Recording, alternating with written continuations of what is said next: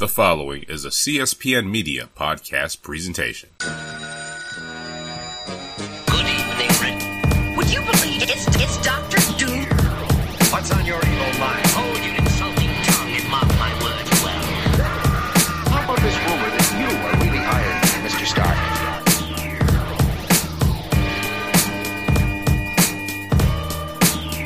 Hello, and welcome to another exciting episode of the Click Nation's Comic Book Chronicles.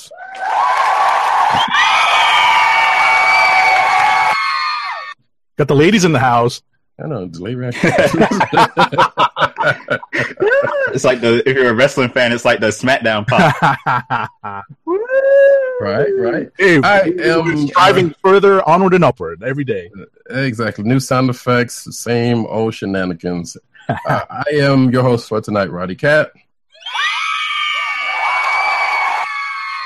I feel like the Beatles. I should have a guitar. Yeah, really. And tonight we are joined by three out of the four horsemen of the comic apocalypse.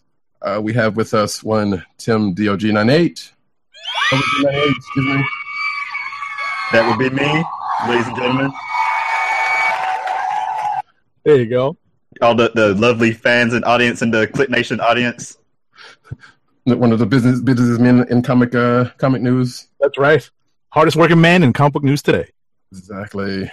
And we also have with us the man behind the soundtrack, our man in legal, the hip hopper, don't stopper, the man with the shield, Agent _70. What's up, everybody?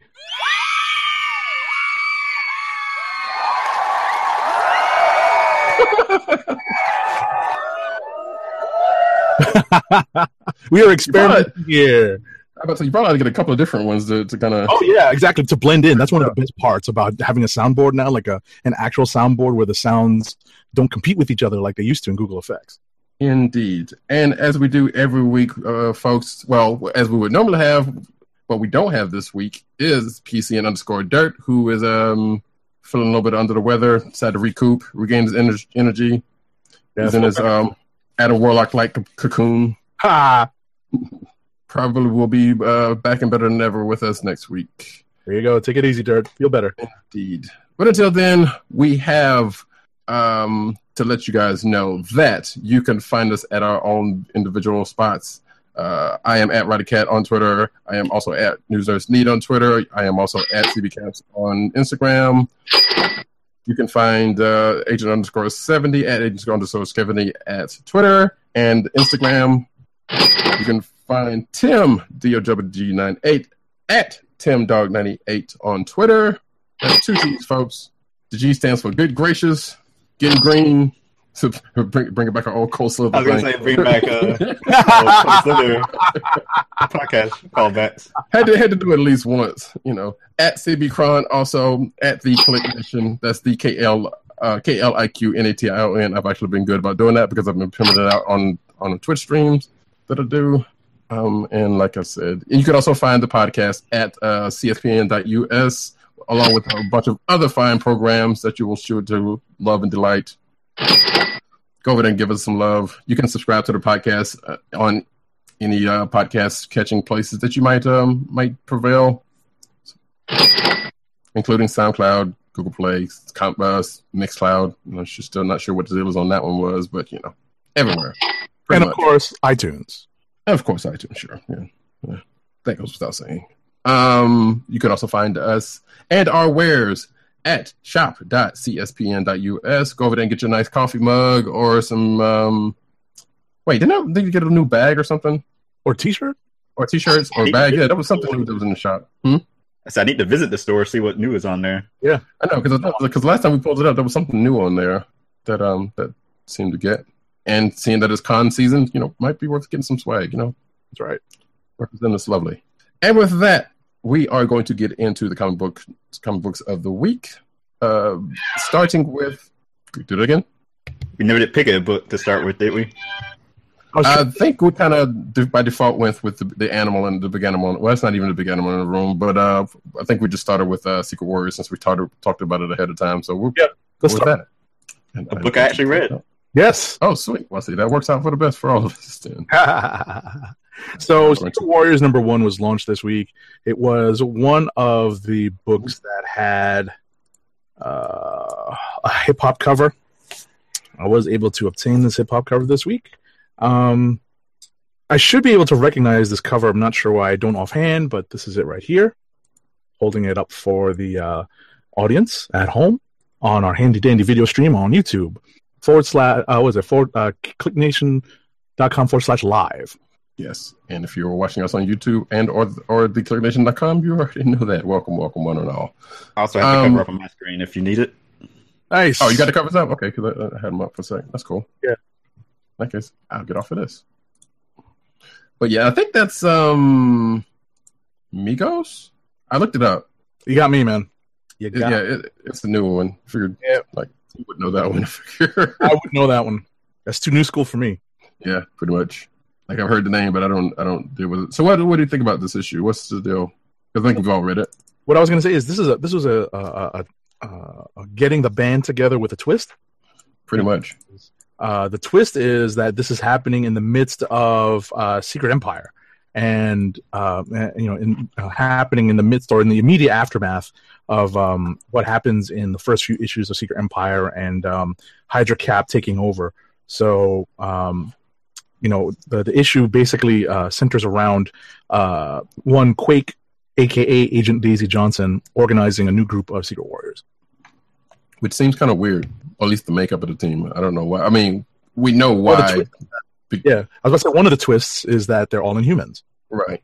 The original Secret Warriors that Hickman wrote was basically the premise was basically a bunch of newbie types, like new to their powers types who would serve as Nick Fury's secret weapons, Secret Warriors and secret weapons.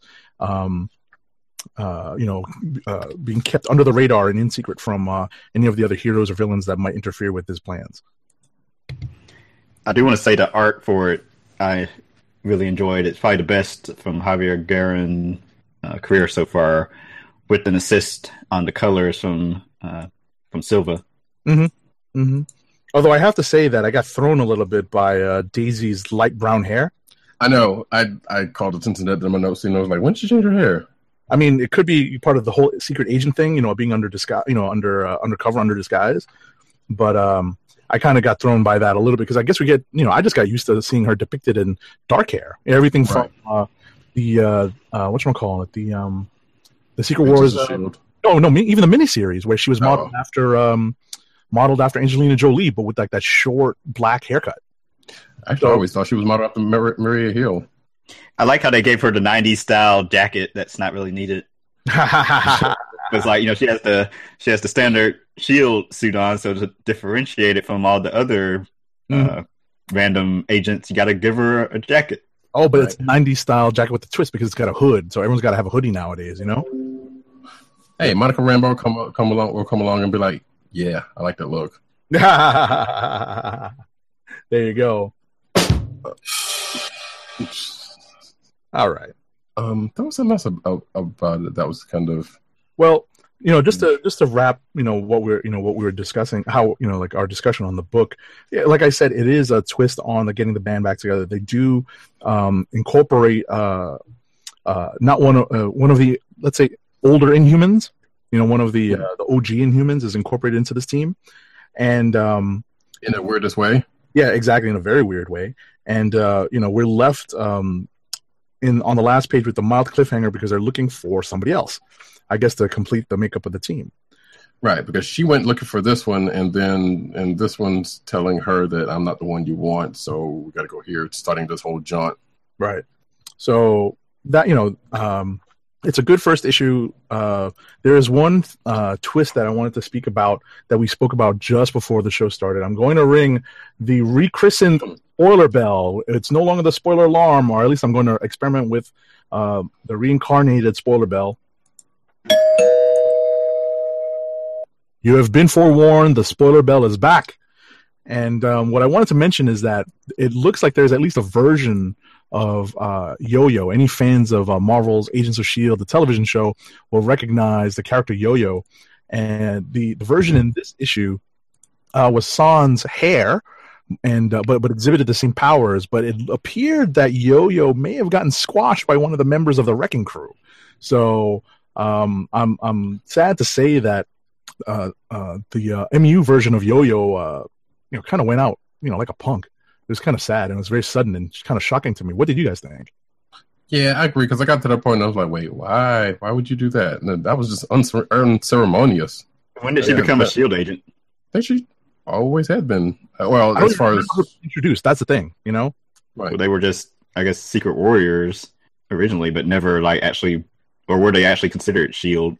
I guess maybe they presumed it after that, and it just kind of said, yeah, well, she's with them because of that. So. Well, she works with S.H.I.E.L.D. in the TV show, so right, S.H.I.E.L.D. here. Right, they even called her Slingshot and Yo-Yo, and it was very, she doesn't say, she's not just dead. It says we killed all your friends. Like the record says we killed all your friends, but he might be underestimating her. I would hope.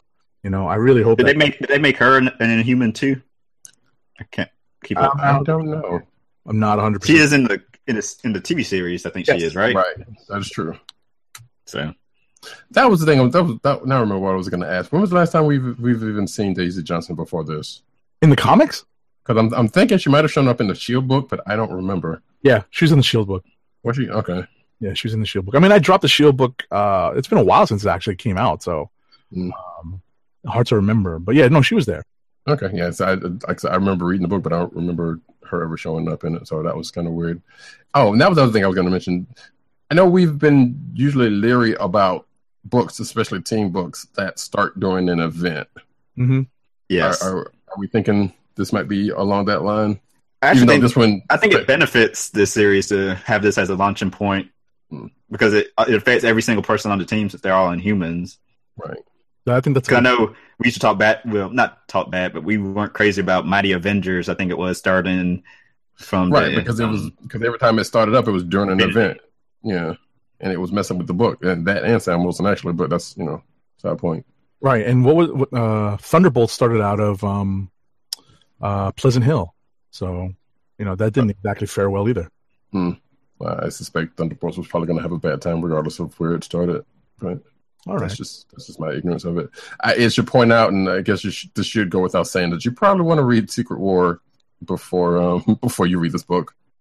That's like this is kind of read, I read the Free Comic Book Day book. Oh, the Secret Empire you're talking about, right?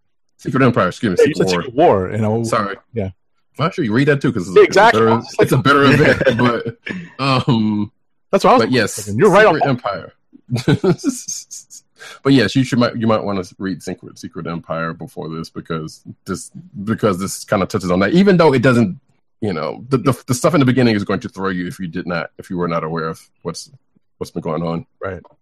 That's kind of like how another book is going to play out too, but it works out. All right. Where are we going next?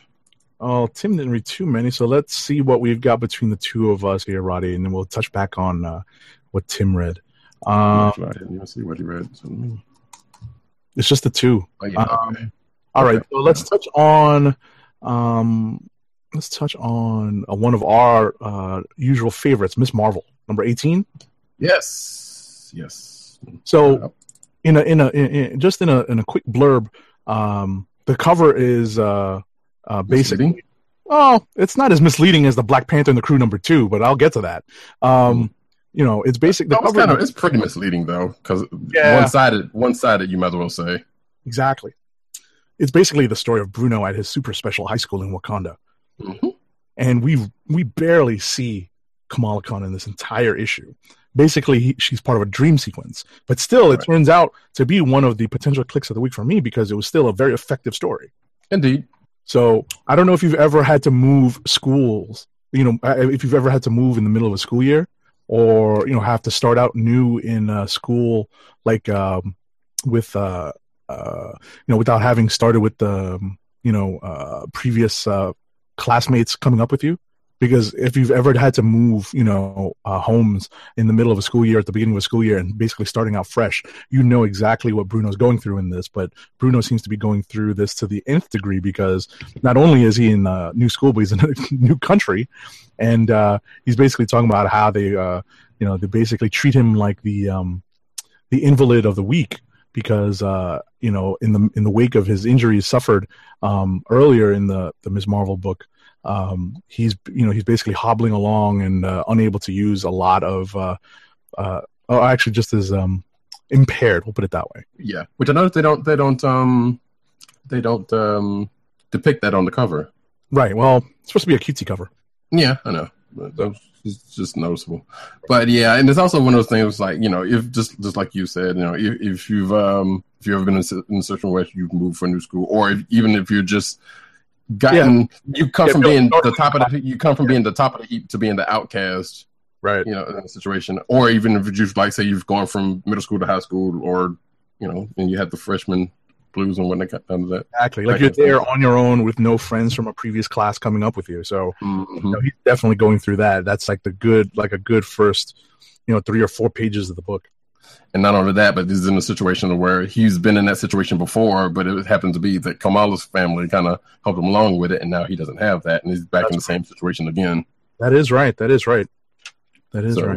But yeah, this was kind of touching, and it was like the premise is like he's in class and going through his thing, and it's kind of a lot of internal monologue between him. But then this classmate who he thinks doesn't like him asks him to help him out with a thing, which he reluctantly does.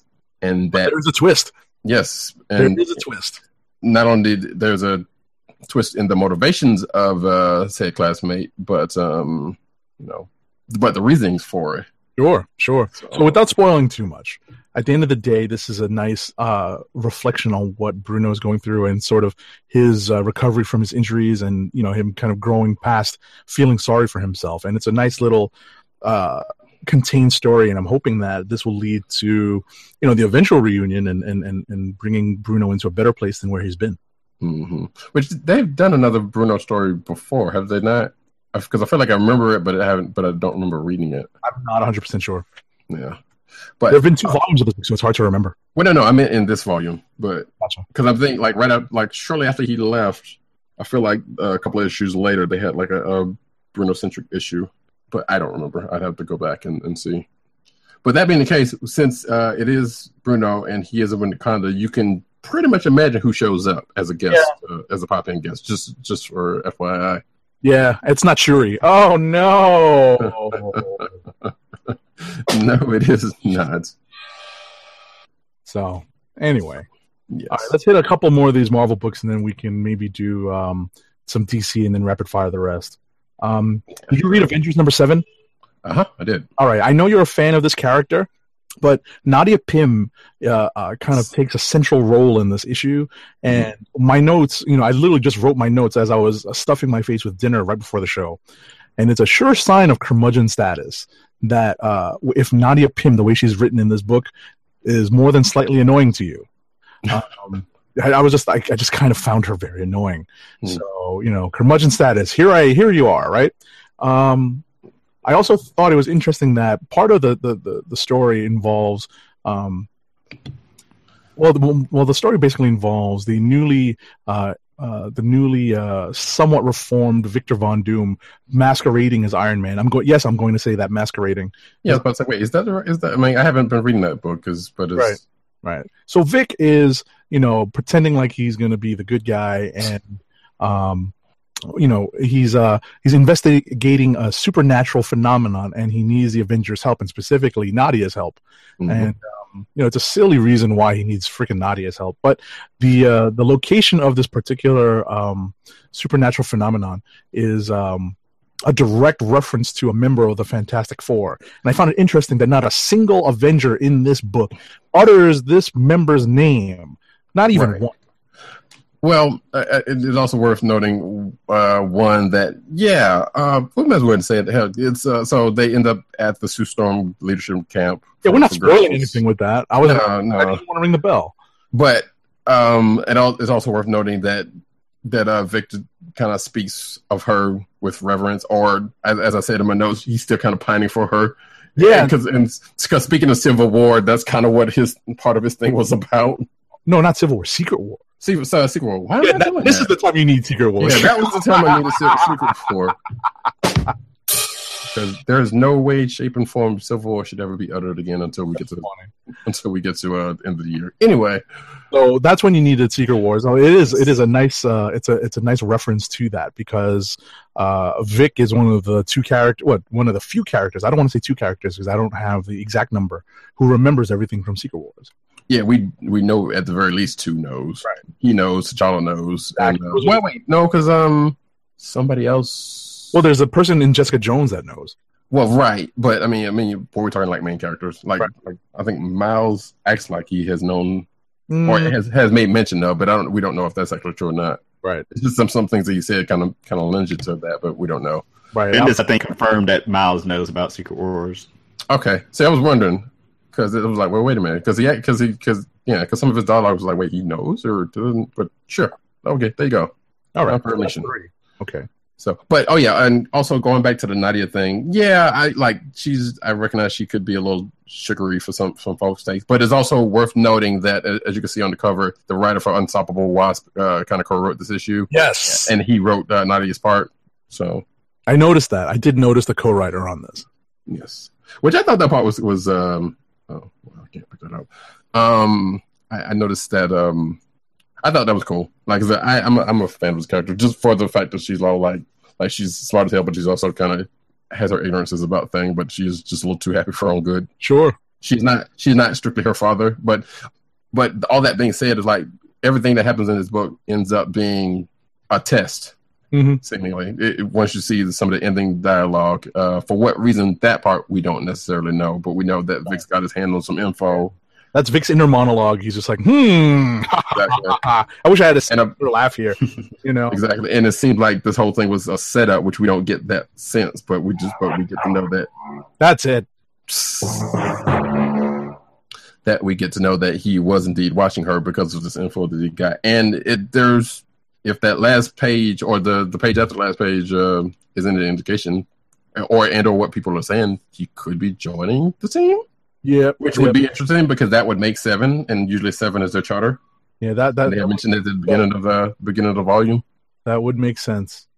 So, which I thought about that for a second. I'm like, that'd be, I don't know, that might work. I don't know, it'd be a different dynamic for sure. Sure, absolutely, absolutely. And the way Nadia was kind of glowing on was glowing on Vic was kind of cute also, but that's just funny. So yeah, it was a like I said, there wasn't really much to this issue. It was just kind of a, the team kind of coming together, kind of feeling out Vic, and they going to do this thing, which it kind of seems a little weird that he would need their help, specifically hers, for this until you find out why that's, why that ended up being the case. And then we get, we get another callback to that Avenger X thing, which apparently is going to pop out next issue. All right. So if there's nothing else to speak about in Avengers number 7, let's move to Black Panther and the Crew number 2. Yes. All right. Now we're getting to the real false advertising that I felt really strongly about. Because while we do see a snippet of this scene that's on the cover in the book, there is absolutely positively not a single damn thing in this issue that's even remotely close to recreating this particular scene. I don't know if they're going to tease it in, if they're going to have it in another issue. I doubt it. Next issue, it's just a way to get suckers like me to pick up issue number 2. Hey, to be fair, one of those people shows up. They're just glad to get a cover from John Cassidy. Cassidy. Yeah, one of the 3 characters on the cover is actually in the book. Exactly. Well, actually 2, but no, because that's Storm. Right, but what's implied is that that's not T'Challa. Well, true, but it's like by virtue of being Black Panther, though. Yeah, no, but I'm taking it. I got you. Yeah, but I'm fairly certain that they're implying that that's T'Chaka. So. Oh yeah, totally. Yeah, so he's not in this book either. So I'm going to stick to my one character showing up in this damn book. Fair enough. So, I love the retcon that Coates put. Who's the co-writer on this? Yona Harvey. Yona Harvey. I want to call it Yona Harvey. That's terrible. Yona Harvey. Coates and Yona Harvey put a neat little retcon in here for anyone who is reading Uncanny X-Men post Fall of the Mutants. I honestly could not say. I mean, there's a perfect place to stick this in.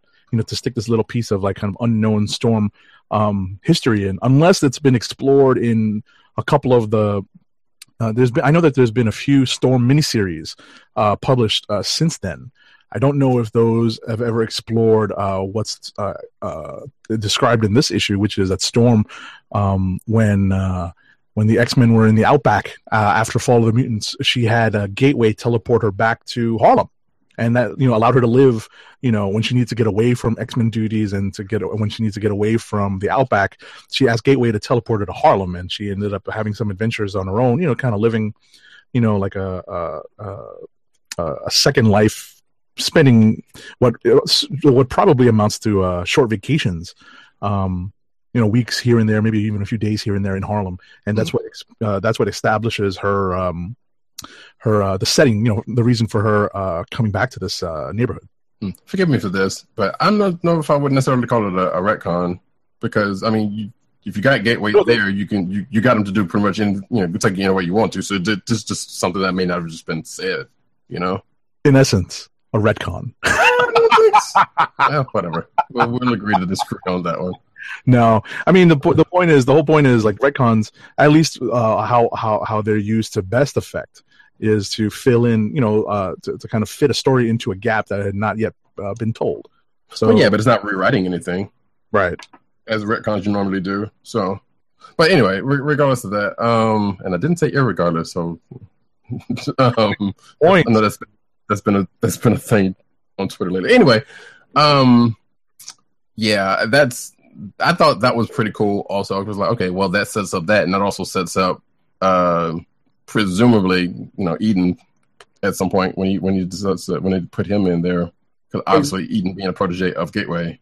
Yeah, they also need a way to bring all these disparately located characters together. Right. So that's another, that's another thing. Right, because we at least we know at the very least 3 or 4 out of the group has an actual tie to Harlem. Right. So, but whether they're based, like abroad or whatnot, it helps to have, what is his code name? Eden is Gateway. I mean, Manifold. Manifold. That's I was about to say. It's not even close. No, it's not related to Gateway in terms of the terminology. So, right. Yeah. No. Once they bring Manifold into the fold. Oh, pun intended. It'll make getting this group of characters together a lot easier. So ultimately, what we've got is, what you described as, a little bit more of, filling in history. I call it a retcon. You don't, but it's establishing this history between these characters, and now the cliffhanger at the end of the issue is another member of the band coming together. Right, who has also had a relatively natural tie to Harlem, right, because of the time there. Oh yeah, I was going to say multiple times there. Really, yeah, there have been multiple instances of this character. I'll ring the spoiler bell because it is on the last page, but he's also in the title of the damn book, and on represented on the cover, if not on the cover. Exactly.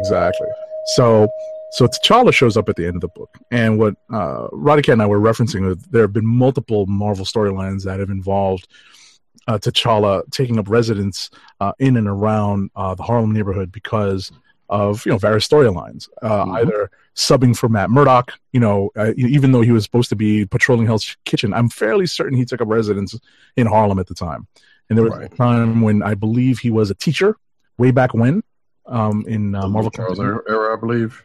I believe so. Mm-hmm. So that too is another period when T'Challa was patrolling the streets of Harlem as the Black Panther. So. That character definitely has multiple ties to the locale. Which not part that part, but I'm kind of surprised because during the course of the story, as Misty and Aurora are kind of going through their investigation or whatnot, they mentioned Luke being tied to the person that they were going after, and I was kind of surprised that Luke wasn't the next one to kind of come in because of that. I'm like, well, okay, well, they're just going to go to him, or they're going to run up against him. At some point, but no, he just kind of went the other way, and T'Challa's in the fold now. So I thought that was kind of interesting. All right, you want to hit maybe a couple, maybe in one more book, and then we'll switch to DC so Tim can get his book in, and then we'll do rapid fire. So we can definitely get to talking about that one. What you got? So I've only got a couple more books to discuss. One of my disappointing books this week was Uncanny Avengers number 23. I don't know if Tim. I know Tim has been reading this book for the most part, but I've fallen off on this book, and I think it's on the chopping block for me. Well, I think this is Jerry Duggan's last issue of it, right? I'm not 100% sure. I was thinking that after I finished reading it. Because I think the next issue, Jim Zub takes over, and it starts at Secret Empire crossover. Or tie-in. Right. So this probably is the actual right issue to jump off of. Uncanny Avengers. Because I'm going to see if I'm going to keep it on my read list, but more than likely I may let it go. Depends on how good the tie-in issue with the Secret Empire is. Right. I mean, I may read it. Like this may be one of those things that I read as we get our review copies in, and then and ultimately pick up the physical copy afterwards. But I may just remove this from my pull list because I did not enjoy the last few issues of this. Well, actually, I did enjoy I think it was 2 issues ago. But now that we've gotten to the culmination of Duggan's run on the book, it's not. I don't feel like I care enough about the book to keep it on my physical pull list anymore. Right. Plus, my man. The creative team, for one, I've loved Duggan, the writer, but also Pepe Larraz on art. Right. Isn't going to be on it anymore, so I'm like, do I want to really keep it going? Yeah, I mean, Pepe Larraz's art on this last issue is pretty good. It's fairly, it's got a lot of entertainment value to it. And what I mean by that is that a lot of the faces are so expressive, and they're done very, they really do express a range of emotions. Like, you got to give them credit for being able to do that on the on a 2D page. Shout out to the colorist Curiel. I'm not sure what the first name is. I'm assuming, David Curiel. Definitely. I almost called him Daniel. David Curiel definitely does a job, with the colors. But I think the lion's share of the credit should go to Pepe Larraz because, like I said, he's got a way with expressive faces. Also, shout out to who did the cover because that's a nice homage to a classic. That's my man Ryan Stegman. Yep. Shout out to Stegman. Yeah, because I think he's been doing a majority of the covers because he's kicked off the series on art at least, and when all different Marvel started. Right. But this issue does reteam a classic duo from Marvel history past. It does, if only for a couple of seconds. Oh, that's all. Yeah, I just saw the preview pages back last week, so that's all I've seen of the issue so far. Yeah, the preview pages definitely tease that, but there's not much of that left. Oh, I'm sorry to spoil that. Oh well, right, but it might be part. It might be something that they fold into the next arc. So we'll see. So with that, I only have one more book, and that one more book may be my click of the week. So I'll leave that for last. Okay. Well, want to do rapid fire? Well, I was about to say, I want to get Tim's book in. The Tim's book in, real quick, which is one I also read. So, and that would be Titans number 11, which is the first part of the Judas contract. No way. Oh, Lazarus contract. Yeah, Judas contract is the old school story. And the movie that just got animated, which I still. So I'm mad that the Brett Booth cover spoils the surprise in it. Oh, word. Okay. So one of these characters shows up on the last issue, last page of the issue. Yeah. But it's Deathstroke. The issue begins with a flashback to a previous encounter between the Titan and Deathstroke. So I haven't. Well, but before you go any further, is that from Judas Contract? What? I have no idea. Okay, because I had never read it. But, I doubt it. Yeah. What? Because I want to say that. Hold on. What? I say that Omen girl wasn't on the team back then. That's what I thought. Nope. Okay. So basically, with the flashback that he's talking about is that Deathstroke's going up against the team, and you did ring it. Doesn't he know the Flash? I guess he knows the Flash, aka Wally, can change the past by time traveling. Right. So he's trying to cause a flashpoint. To save his son. Right, because his son died during that earlier encounter, but it seems kind of strange though, because if that was like a while ago. And I should point out, if you've because the first part of the book, you may want to read the current issues of Deathstroke for that, if you care enough for that, but it doesn't play that much into it because it just talks about some stuff that happens in that book, but then just kind of goes into going into this.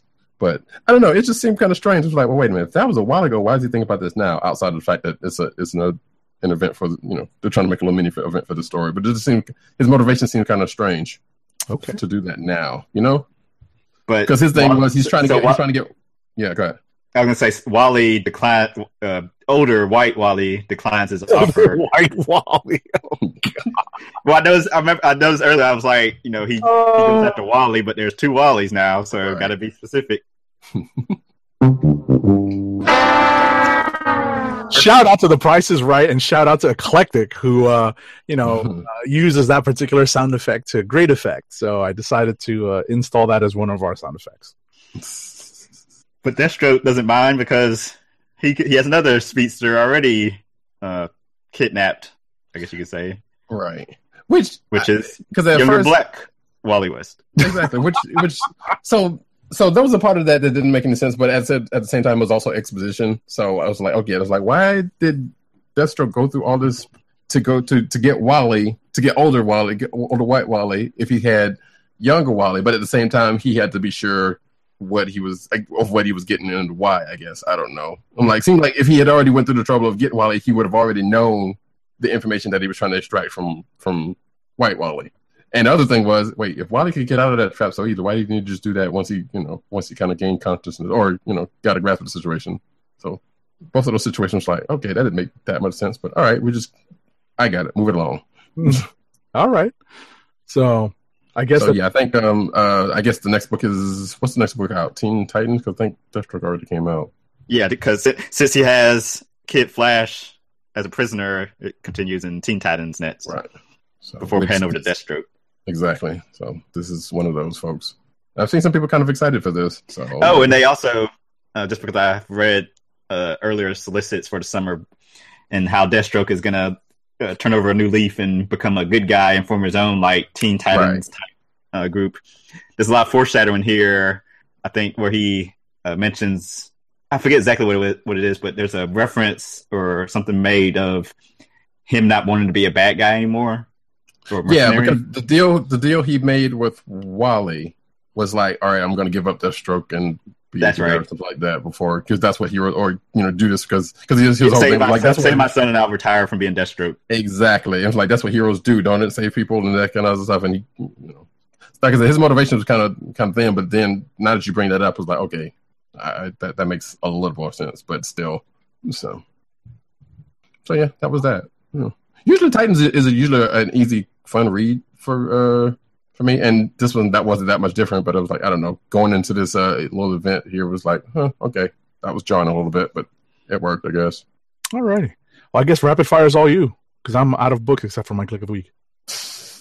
All right. Well, then that being the case, buckle up, folks. Actually, some of this I probably silly. I'm hunting down all the sounds. You said buckle up. I almost said roll out. Nice. Sorry, this is gonna take me a second because I gotta find some of the stuff. But regardless, Rocket number 1, I guess I'll go with. So this is an Al Ewing joint. So that's the only reason I'm gonna try it, by the way. Exactly. So we being fans of Al Ewing, we'll give it a shot for that reason. And I have to say, this one was all right. Like it's got you can tell his humors all up and through it, including the name of one of the characters who is an otter named Otter Spice, because she's an otter and she's from outer space. And I gotta find a good laugh track. But basically we find Rocket kind of on his own and out in some bar and recounting his tales. There's a nice the feel of it has a kind of a noir feel to it, because you see the monologue on the side of the page, him kind of his inner monologue on the side of the page, and it kind of sounds like one of those old noir films where the main character's kind of just talking and talk about the stuff that kind of goes on, and the whole premise being, as the cover shows, him kind of getting together a team for a heist, because this otter who was once his girlfriend and got him into some of the life that he ended up being, needed him for another heist.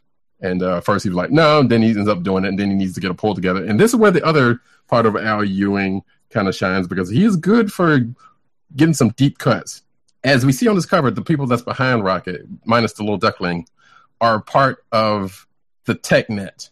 So if you remember the old Captain Britain and also the Excalibur series, you will have seen these folks show up because these were characters in said books who would kind of and they were like bounty hunters or something like that, and they were after Captain Britain and the team for I remember more so from Excalibur more so than Captain Britain proper.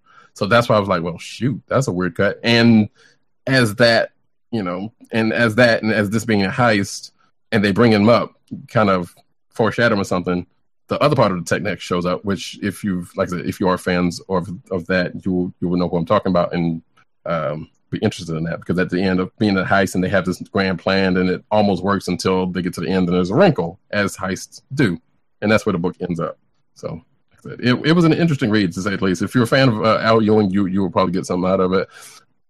I will definitely check out the next issue for certain. Cool. Just to kind of see where it goes, but whether I stick with the book, we don't know. We'll see. After that, America number 3. We got America going after her ex, who's got kidnapped by some kids because they wanted her to do something. And unlike a couple of the other covers or other books that we've talking about, the X-Men actually do show up, except for the fact that it's not necessarily this particular version. The people show up, but not necessarily. So basically, America ends up going to a...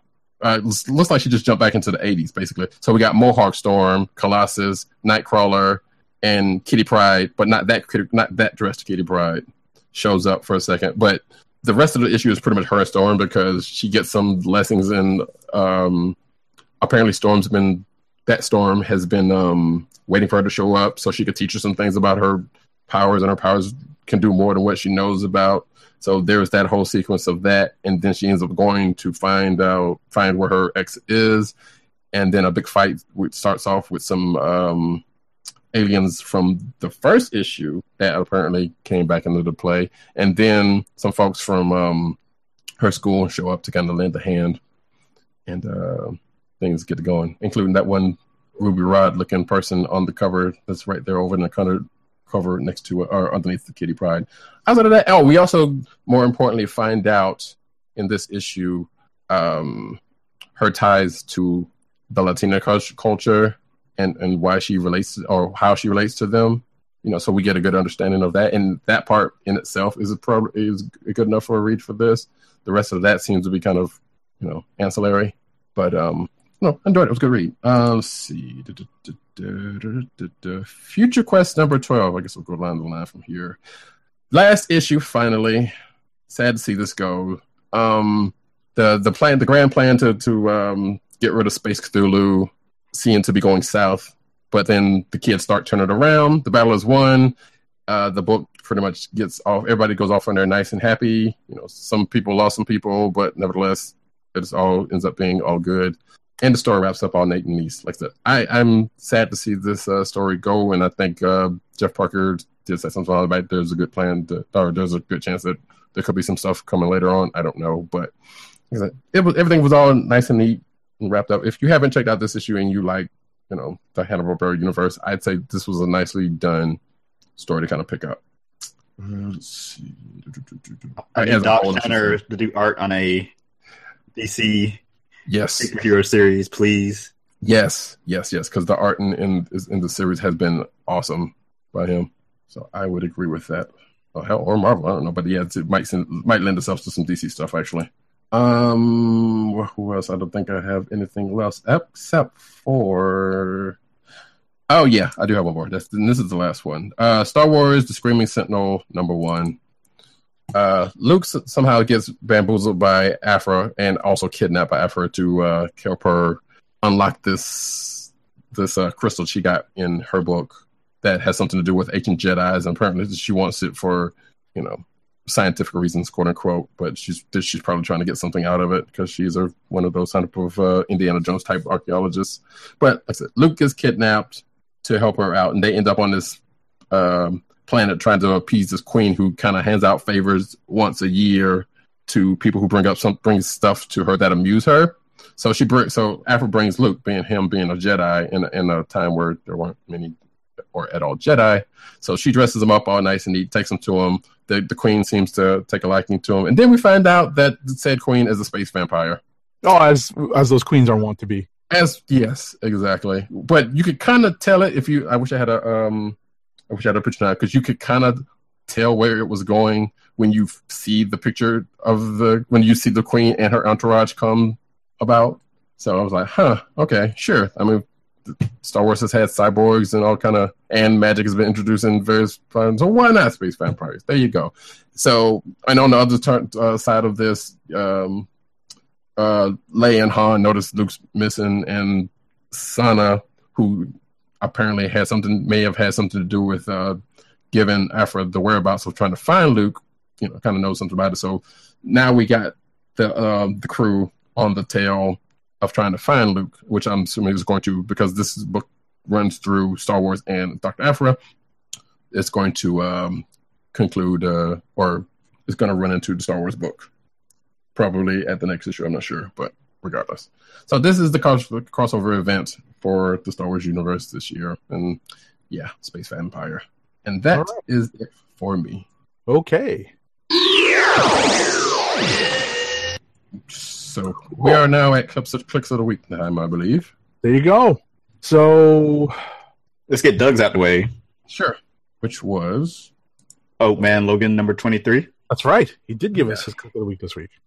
I just pulled it up. That's the reason I wanted to go ahead and get it out the way. True. Yeah, he said something about that. He said Lemire's playing Moon Knight tricks with Logan, and it punched him in the face. Nice. And as people who watch the show kind of know, like, we've all been fans of the Moon Knight series for what it was doing early on. Right, and even now, as it's trying to wrap up, it seems to, it still hasn't completely gone off the rails. So it's been a good ride. It's going to be missed. All right, let me get mine out of the way because mine might just take a little bit longer. So the Click of the Week for Agent _70 this week is not a book I discussed, but I left it for the end because it was the book I had probably the most fun reading, and that book is Amazing Spider-Man number 27. It is the latest in the ongoing story of the return of one Norman Osborn, and his latest goblin-related plot to try to rule the world. And somewhere Pinky and the Brain are in the corner thinking about what to do next.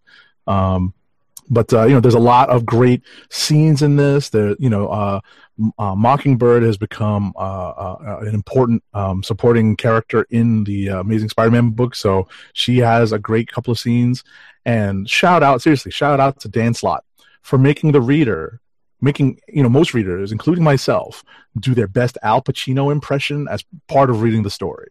So that sold me. And like I said, it's an action-packed story. What I'm afraid of, though, is that this is going to be like Ends of the Earth, because that story was so great, but then it led into just kind of like a downer story, because that's what led into Superior Spider-Man. Not that was a downer for a lot of people, but it was kind of like a low point for the hero. So it seems like we're setting up that Slot is setting up Spidey for a big fall. That seems to be where it's going. But that is my Click of the Week this week, Amazing Spider-Man number 27. Okay. Tim? Mine is going to be Secret Warriors number 1. Nice Little fun group of superheroes, young and old, that Rosenberg and Garan have assembled.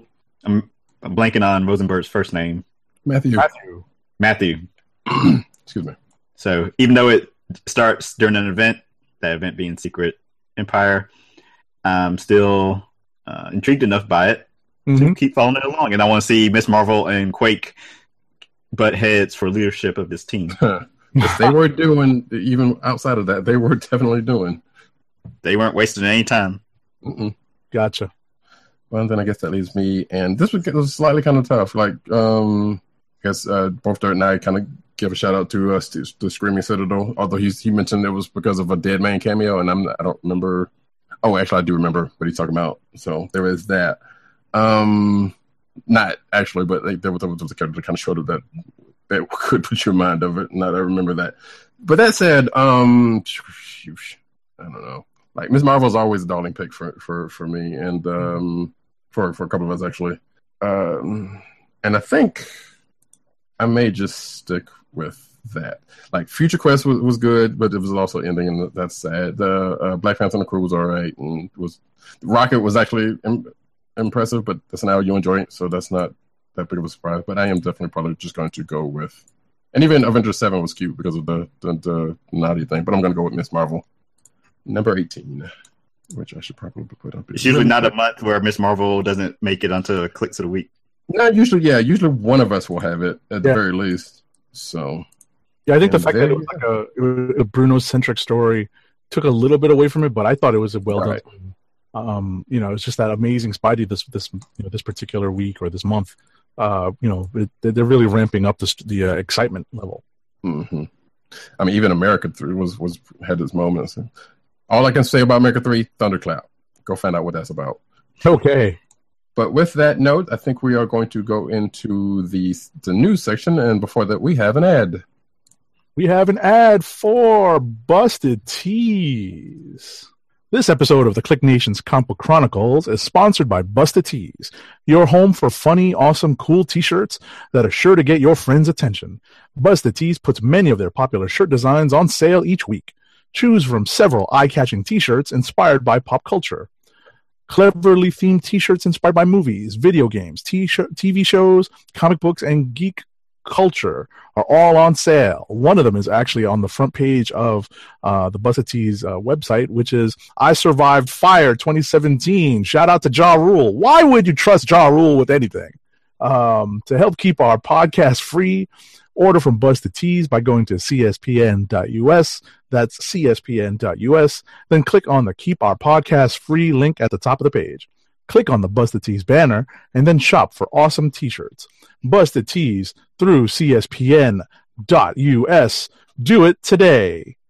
I think he was kind of upset that he wasn't in any more Fast and the Furious movies, and that what kind of just was a long drawn out plan to come to this. He was playing the long con. He blew it. Ludacris jumped on that and grabbed the ball and ran with it. So yes, so we're going to do something slightly different going into the news section. Do you have the news?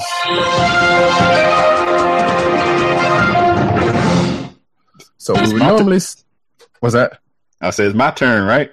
Yep. So what we normally do is go into the cinematic news first. But since we're about to lose Tim, and he's got an awesome article that we need to talk about, that we should talk about, we're going to give him the floor so he can talk about this article. So have at it. So this week, an article went up on CBR titled "Marvel Legacy Indicates the Publisher Fans." So I basically just took some the nuggets from what was the last comic book conference, C2E2, when Marvel let some more details out regarding Legacy and bringing back old Marvel mainstay, and how I basically kind of compared it to DC's Rebirth, New 52 Rebirth, or Rebirth after the New 52, and basically how both initiatives want to recapture things lost and basically sort of beg lapsed readers to come back. And also event fatigue, perhaps going away for at least 18 months once Secret Empire ends and Generations leads into Legacy. And also a return to original numbering, where a handful of titles will go back to their original numbering, so we can see books back in the 300s and 400s, 500s even. And I hope that with Generations bringing back the classic versions of heroes, Marvel making sure to go out of their way to say, yes, the originals are returning, but the newer heroes will remain as well. So go ahead and check that out. Roddy's got the page up right now as he scrolls through it. Give me some clicks. Yeah. And I am out of here. Enjoy the rest of the show, gang. All right, Tim. We'll check you out next week, sir. That is, again, Tim, DOWG98, and theclicknation.com, theclicknation, and CBCron, all on Twitter. Meanwhile, at the Hall of Justice. So now we're going to get back to... So now we're going to get back to the cinematic news, and I was in the middle of pulling some of that stuff, and then I thought, let me pull up Tim's article. So I'm still kind of... scrolling back up. Stuff. All right. So if you want to go take ahead. The lead on this. So early Wonder Woman reaction compares the film to the first Captain America. That's probably not an accident, people. because the first Captain America was a period piece. Exactly. Right, set in World War II. This movie, surprisingly enough, was set in World War One. So, unsurprisingly, it definitely has a very similar vibe to Captain America: The First Avenger. They definitely wanted to set Wonder Woman up as a hero of somewhat immortal stature who's been around for quite a bit, or at least long-lived. Because she's been around the DCU in hiding, basically, at least since World War One, and reemerges in the fight in Batman v Superman. Mm-hmm. So I took a slight issue with this article at first because I was like, wait a minute, a lot of people didn't like the first Captain America movie because of the fact, partially, it was a period piece.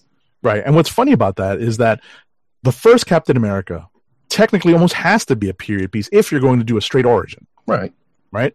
Whereas the Wonder Woman origin has been kind of fiddled with here and there and tweaked, and it wasn't always the case that she was in man's world in the early 1900s. Well, yeah, I was about to say because I mean they have said something about Amazons being like long lived, but you're right. I don't think they've ever actually called to it. Right, exactly. Yeah. I don't think they've ever actually put her in that timeline. Right, except for there is a book now that does go back into the timeline, but she's not a part of it. That's a retcon! That's actually probably true. That one actually is probably true. Because actually, and I hear that miniseries is not bad. I have the issues, but I haven't read them yet. And if you don't know what we're talking about, there is a miniseries called Odyssey of the Amazons, written by Kevin Griveau, who also did the Blue Marvel miniseries for Marvel. Yes. So, and that was good. So I would imagine this one would be all right too. But yes, I'm still. You know what's funny is that we had a discussion at length a few episodes back about what you and others have perceived as a lack of promotion on the part of Warner Brothers. Mm-hmm. Let's try to wrap it up now. Exactly. Yeah. And I noticed that there's been a distinct increase in the number of commercials that I've run into on television, online, pop-up ads for Wonder Woman. And I actually followed the Twitter account, and I got, in return, a Warner Brothers email. Oh, really? Yeah, believe it or not. Wait, a Warner Brothers email stating... Please be a part of our review people. It's. I'll get into it all off air. Sure. I'm not getting too much into it now, but it was very interesting that came up. Interesting. Cool. Well, next note of business is still Wonder Woman because we have the official final trailer for Wonder Woman that just came out. Have you had a chance to watch it? No, I've stopped watching all the final trailers. I don't want to be spoiled very much anymore. It's good. It gives us probably a little bit more than what we have seen before, but it still kind of goes off some of the stuff that we actually have seen in the previous trailers. I think this one, there's a glimpse of Ares in and out of his, more out, but even then it was a kind of a glimpse. But I think there's like a brief shot of him in his quote unquote final form. Gotcha. All right. But it was good. So there is that. And we still got another, what is it, month? Less than a month? Yeah, it's a month. A little less. Yeah. So Aquaman next. Right. So Aquaman's official logo has surfaced as cameras start rolling on the film. James Wan, the director, has announced the start of production, and Warner Brothers has revealed the official logo for Aquaman. 2 straight articles that somehow mentions Fast and the Furious. That's right. Wan, best known for Furious 7. That's funny. And I can't remember what because all the Wonder Woman trailer or that article for it mentions something about Fast and Furious 2. I'm like, oh, okay, sure. That was a coincidence, I hope. That's funny. Yep. So next up, speaking of Aquaman, Amber Heard trains with Black Manta actor, and I'm going to get his name right here because they didn't do it, Yahya Abdul Mateen II in new photo. So as you can see here, you see them training him giving the ass face, All right. So there's that. It's cool. And I think they still just started filming, I believe. So there's that. We've been starting to see a little bit more Aquaman stuff. All right. So the next piece of news is how the Justice League Dark film will differ from other comic book films. So I guess people will be surprised at how character-driven, how intimate Justice League Dark will be in a field of bloated comic book movies. Goodness gracious. Yeah, and the thing with Justice League Dark was the fact that, this was Guillermo del Toro's baby, and then he stepped off the project, and now Doug Lammons got it, the guy from Edge of Tomorrow, and he offered his insights to, his spin to it, basically, and that's what this article was. Right. While this movie has no release date set yet, it's expected to feature Constantine, Swamp Thing, Deadman, Zatanna, and Etrigan the Demon. Yeah. Alrighty. So that ought to be something. Which there's already a Justice League Dark animated movie, but this is, going to be a different one. So that's going to be funny. The CW reveals season finale synopsis for Flash, Arrow, and Supergirl, because we're almost at that time. Okay. All right. So next, Supergirl producer teases General Zod's comic-inspired costume. Okay. Before Zod's costume. Goodness. All right. Yeah, I don't know. The picture didn't show up for some reason. Oh, I like this next story. You want to take it? Go for it. No, go for it. Okay. Switch turns. Go ahead. Take turns. Ragnarok's Tessa Thompson joins fray in Avengers Infinity War. So in the growing list of folks that are going to be crowding the screen. Exactly. I'm almost scared for this movie because with the amount of people that's going to be in it, this is almost rivaling an X-Men movie. No. And that's terrifying because those are bad. No, but at the same time, I think I don't know. Have they talked about whether or not? And obviously, this is all pre-editing because the movies haven't been produced yet. But there's always a chance that an appearance may not happen until the second film. Well, yeah, but that one's not even Infinity War anymore. I'm thinking this is like Aftermath. But yeah, you're still right because I don't even know. We don't even know what in the world that movie is anymore because it was supposed to be the part 2 of Infinity War. Exactly. So we will see. Alrighty. So Kevin Feige confirms the possibility of Marvel movies and TV shows finally crossing over at some point. Stop teasing the fanboys, man.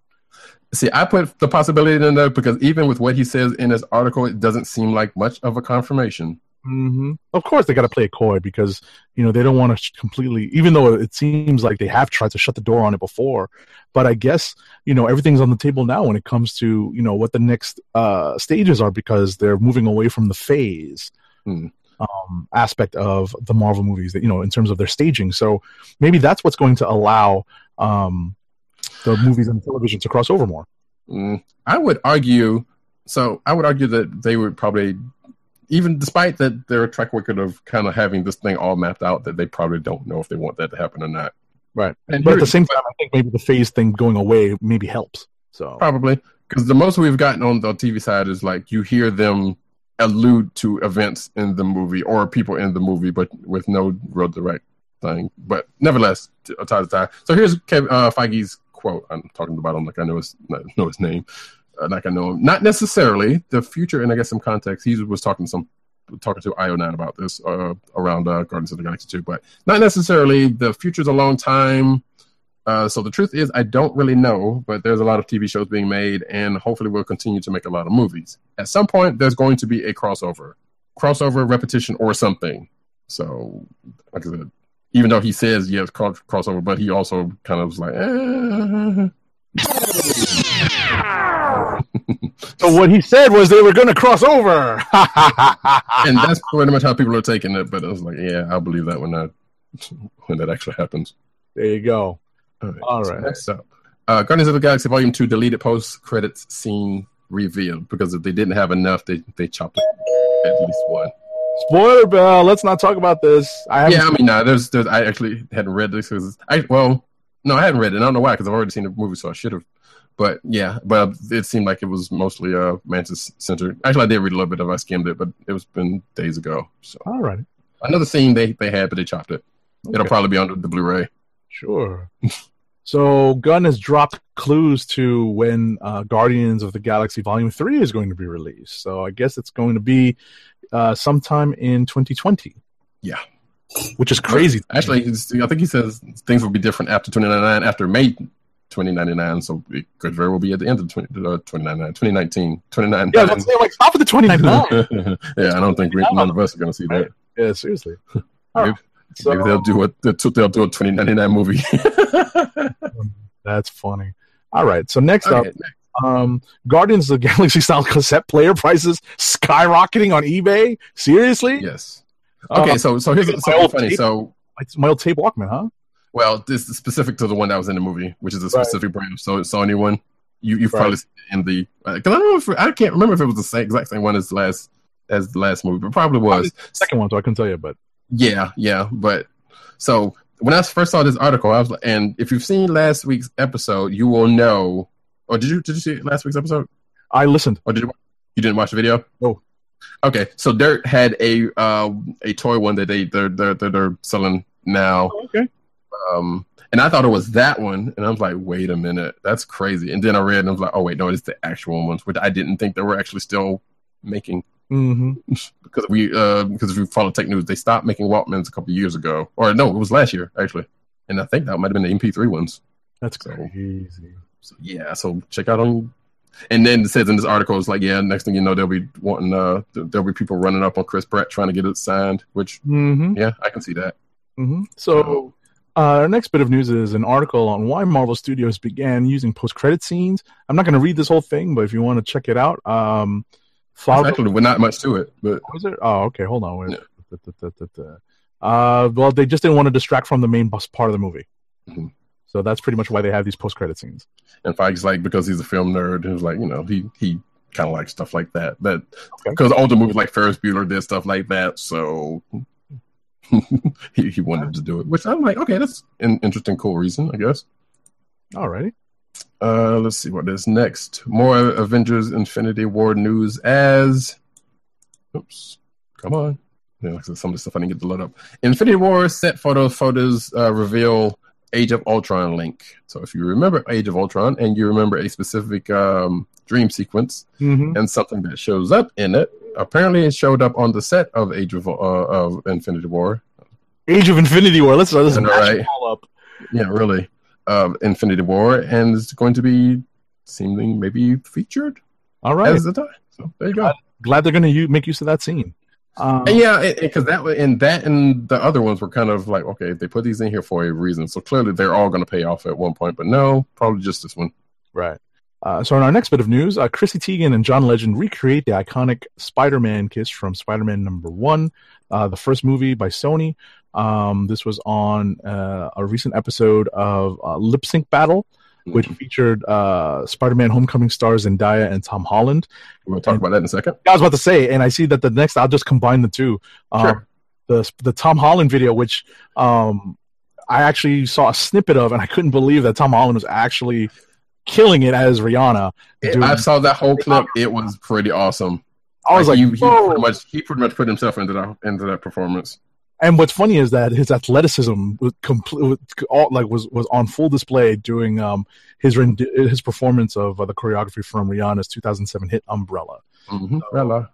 Yeah, that dude can really jump around because it was on full display in that choreography. I mean, hey, he is Spider-Man, so the amount of jumping around is probably necessary. Exactly. So I think this article or somebody said like he wears lingerie better than some women. And I was like, oh, that's not nice. Oh, that's not cool. I mean, I say not cool because of, like, there are people who actually do that. So there's nothing wrong with that if that is your thing. Right. So don't take that away from it. Yeah, as a matter of fact, that's the first line. Yeah. But the comparison to here it is. Yeah. There it is. So, but yeah, if you haven't had a chance to watch that clip, go watch it. It's pretty awesome. Okay. Let's see. Oh, here we go. The Defenders, and I didn't actually because this is for an upcoming thing, but Sigourney Weaver character seemingly confirmed as redacted. Defenders is coming up August 18th. It's so it'll be here before you know it. Yeah.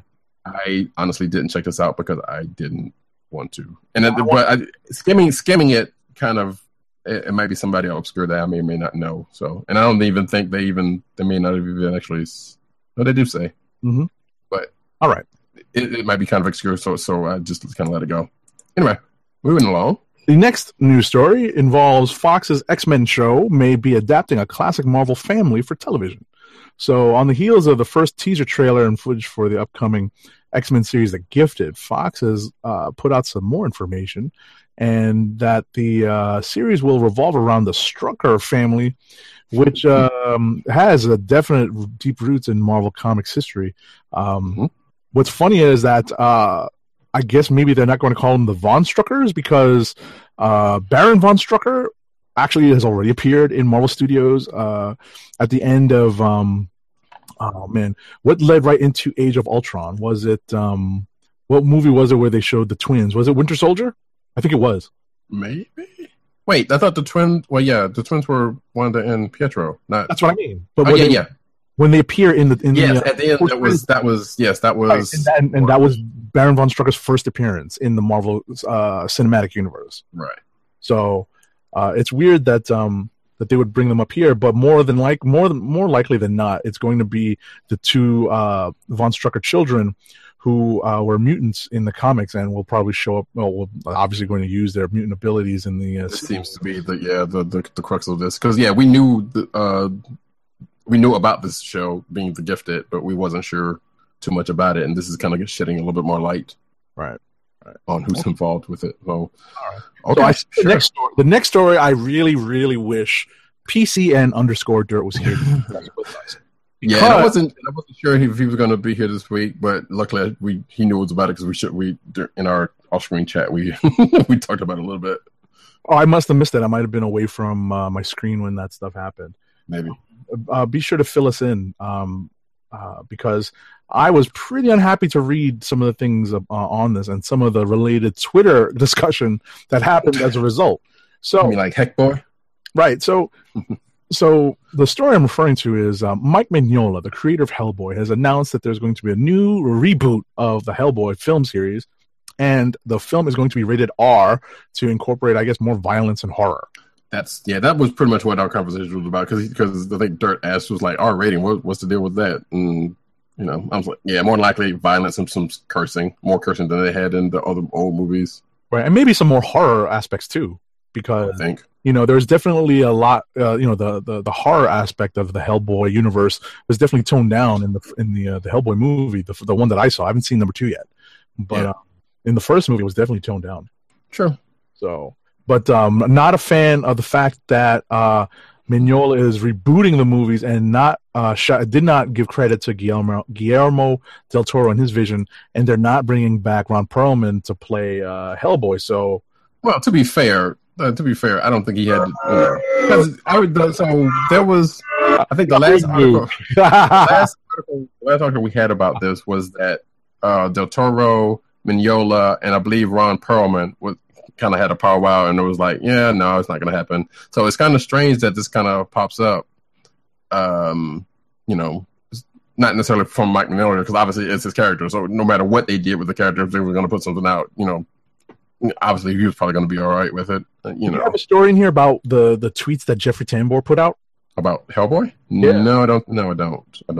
Because what did he do? What did he say? He was a character in both films. He was, I guess, the head of the BPRD or something like that, and he definitely took some shots at Mignola for not giving Del Toro his due, and for not bringing back Perlman in the role of Hellboy. So take a look at that. I happened to, I think, peruse that article today over lunch, so that might be fairly recent.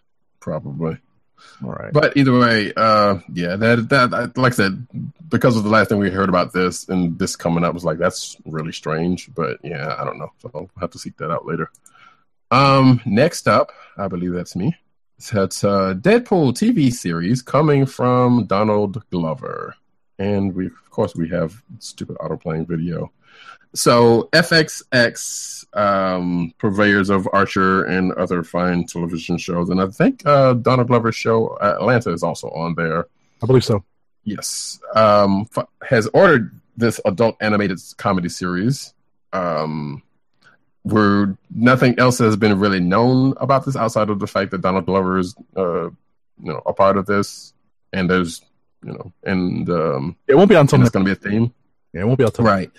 But it's also 10 episodes have been ordered, and we don't know anything about the cast. More than likely, Donald Glover is probably going to play Deadpool. I think we can say that with some assurance. I feel like, I'd be shocked if it wasn't. Yeah. What I was going to say is, I think the biggest tie-in is that the second Deadpool movie is set to release in 2018 also. So, and also co-star Zazie Beetz is playing Domino in said movie.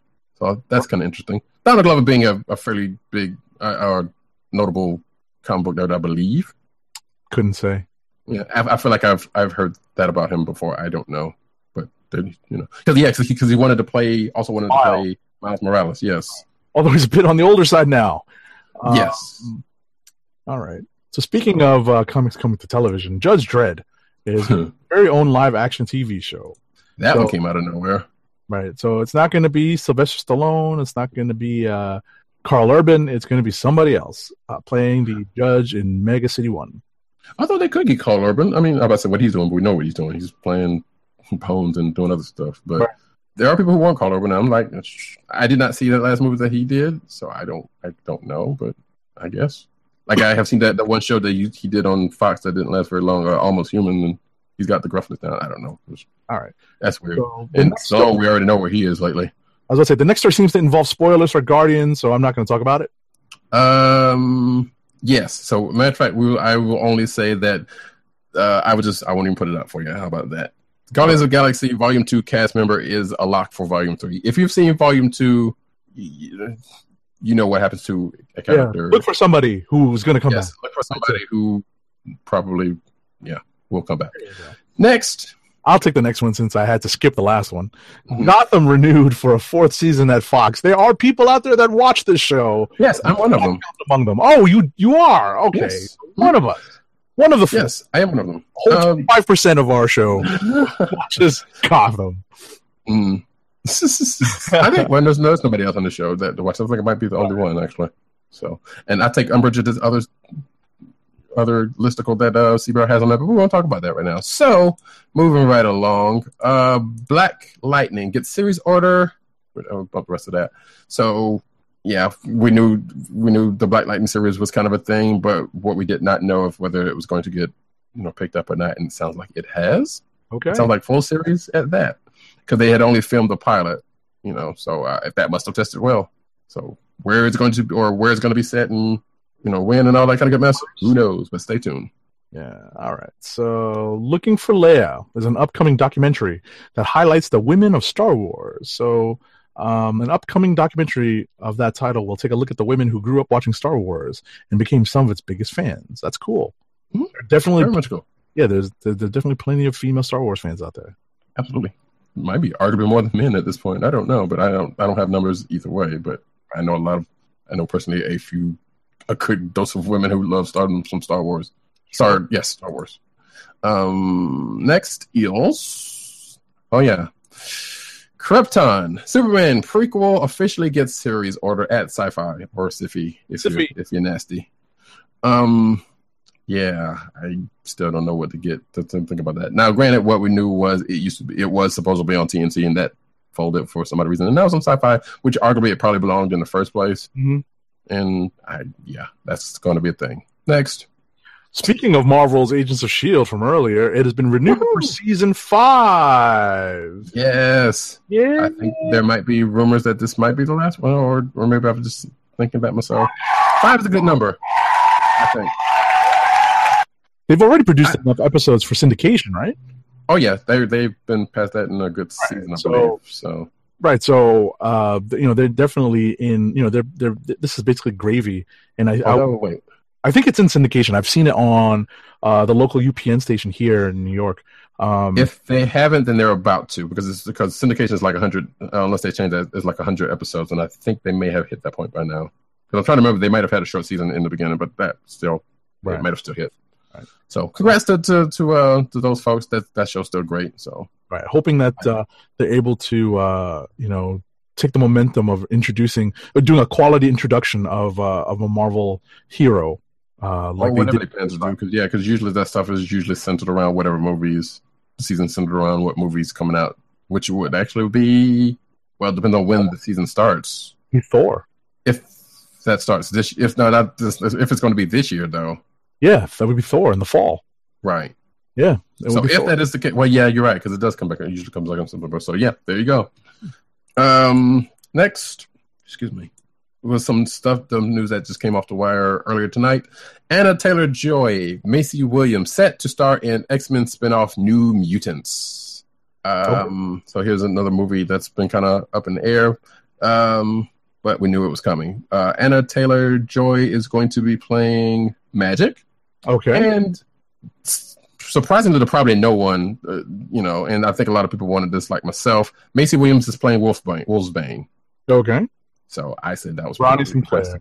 Yep. I said that was great casting. Cool. People like her. She's cool. And Next. finally, the first teaser trailer for Marvel's Inhumans promises betrayal in the ranks of the Inhuman royal family. So I haven't watched it. Okay. I haven't watched it. I really, you know what? I want to go into this with as fresh a perspective as possible because, just seeing Black Bolt is already turning me off, and I'm sure it's doing that for a lot of Marvel fans. Well, so here's the thing. About this. Right. So here's the thing about this teaser. There is no video. Mm-hmm. It's just audio. Yeah. So there you go. I would play it now, but no one would hear it but us. I want the tuning fork, damn it. All right. So. And that is it for Cinematic News, and we push on over to the comic news. And I wanted to actually bring up something from Clickbait really, really quick. Go ahead. Actually, probably two things. Go ahead. Not that I'm here. But speaking of Guardians of the Galaxy, there is a good article by Mike Mantlo, Bill Mantlow's brother, on how Rocket Raccoon saved his brother, Bill. Mm-hmm. So Rocket Raccoon being a surprisingly more popular character than anybody would think, because I happen to have met a lot of, or at least a couple of Rocket Raccoon fans of lately. So, the fan base is out there, and it's an interesting thing. But yeah, this whole article is talking about, because I think Bill Mantlo had some health issues, if I'm not mistaken. He was basically crippled and Yes. suffered severe brain damage in a car accident while he was actually still writing comics, and he's been in long-term invalid care for a very long time.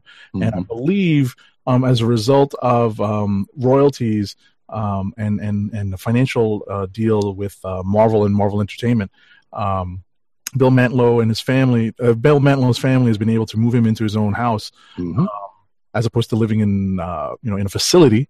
And he was able to, I believe, watch. He's still able to, there's still some comprehension left, and he was able to watch both Guardians movies since they've been released. So kudos to Marvel for treating, one of the creators of Rocket Raccoon well, because he really has come upon hard times, and he's been dealing with this for decades. Mm-hmm. And it's actually, on the side, is like, the movies have been actually doing some side good in addition to making money for the company. Absolutely.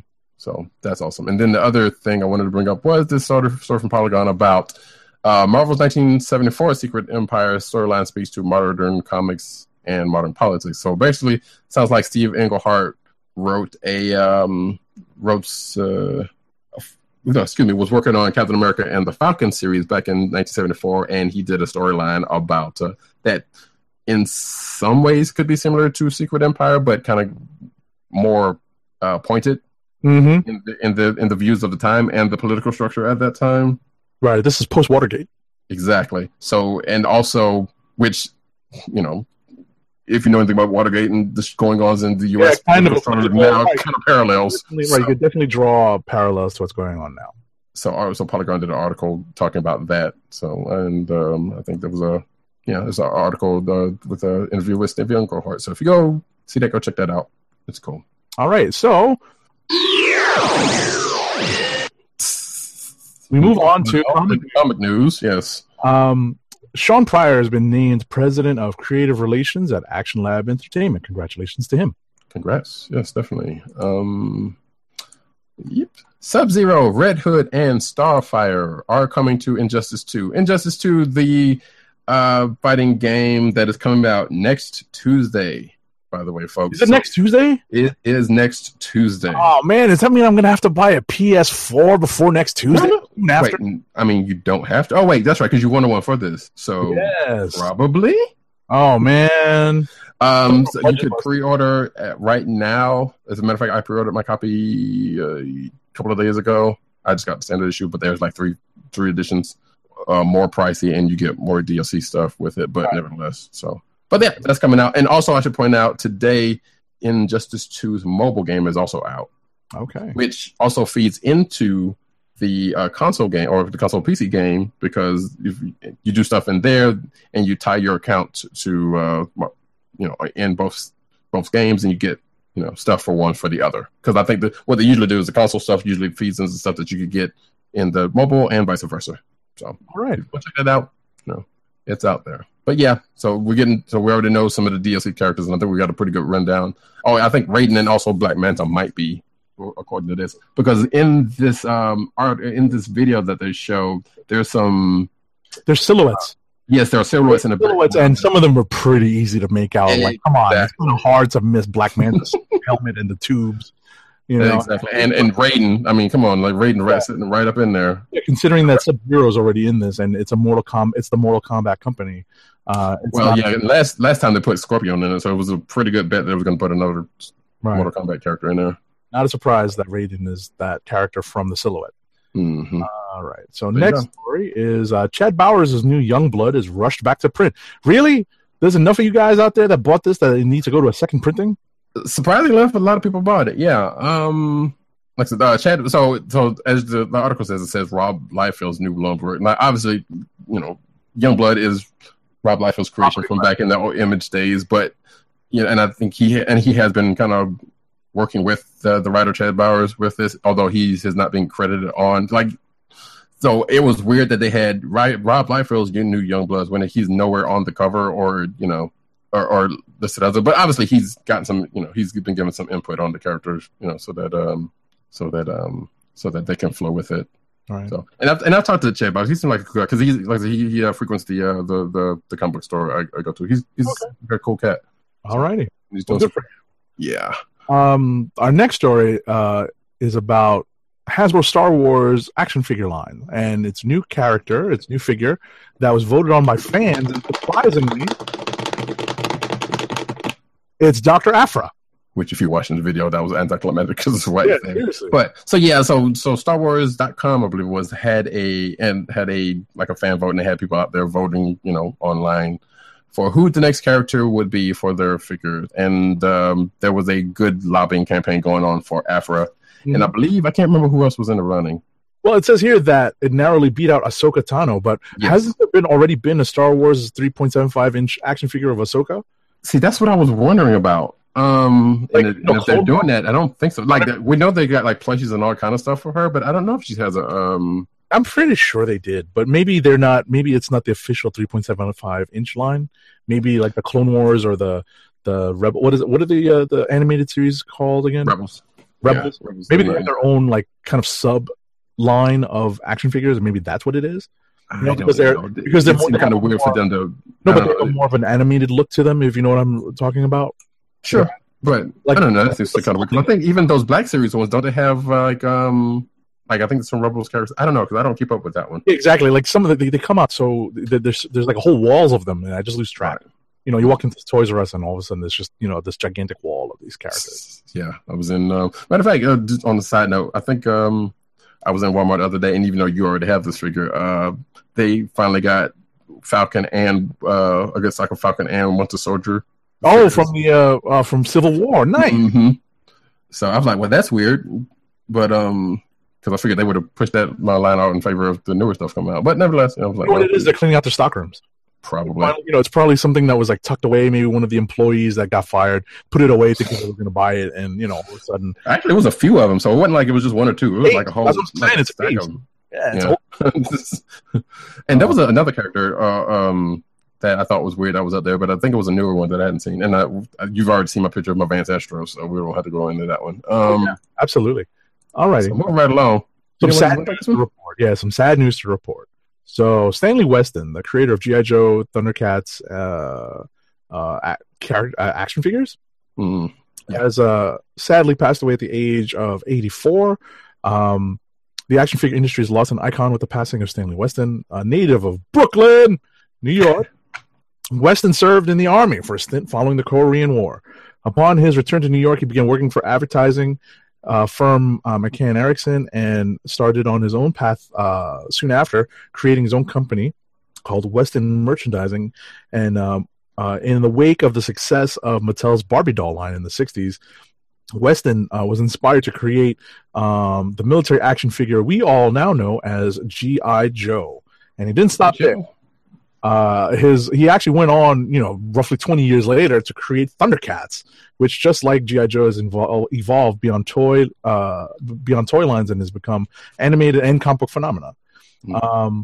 His company, later renamed Leisure Concepts, has worked alongside numerous properties to create action figures and toys. So good, he has created many aspects of our childhood that we are more than thankful. We're blessed. We were blessed to have his creations inspire us and fill up our free time with joy. So shout out to Stanley Weston, and thank you for all the good times. So thank you for all your service. Yes, to our childhoods, definitely. Exactly. You don't collect Transformers, so you just honestly, Transformers. On a side note, right now now that we get into the Comic Book Chronicles toy corner, right? On a side note, the Transformer Masterpiece figures are so cool, but they're so expensive. I know, and I've started down that road, I think. And no! I think. See, if you go to some of these online toy stores that have them, some of the big name figures, I didn't have an Optimus Prime growing up. I was one of the, unlike PCN_Dirt that has all the cool stuff, because he works in all the cool places. Shout out to Dirt.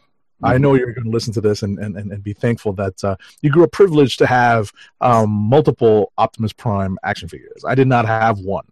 It's partially because of it's what I found out. Also, speaking of like Chad Bowers, apparently he's a big Transformers collector also. And I almost mentioned Dirt, but I was like, I feel like they probably know each other or something. But but speaking of going down this road, that road is an expensive road. But there's definitely one. If I had my druthers right now, I would. There's a brand new Masterpiece Megatron, and the Masterpiece Optimus. So I went to the site that you and I both frequent, right? And I saw it, and you bought it. Yeah. Oh no. Actually, I did not.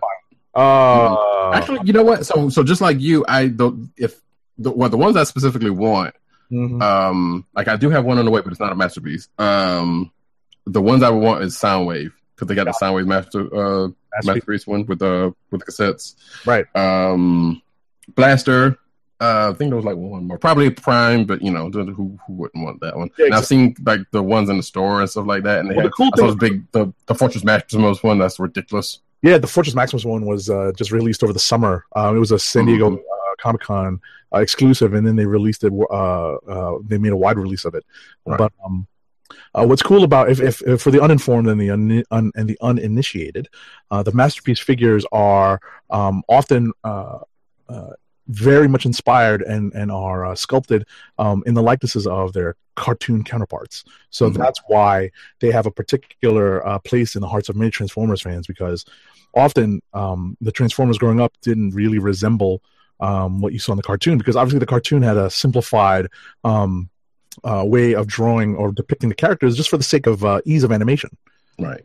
Yeah, the Masterpiece lines is pretty much the G1 series, or most of the popular ones in the G1 series, just bigger. Right.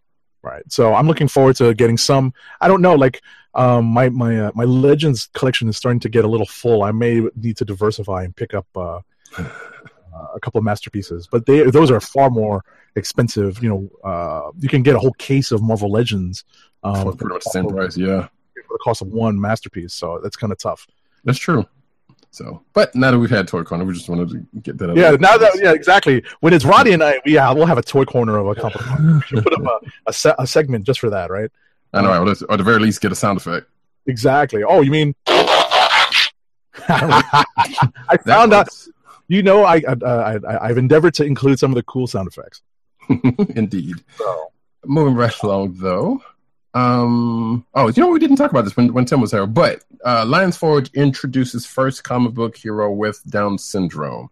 So the Catalyst Prime universe has just started with Noble #1, which came out last week, and also the Free Comic Book Day book for Catalyst Prime. Did you get to check out any of those books? I did not.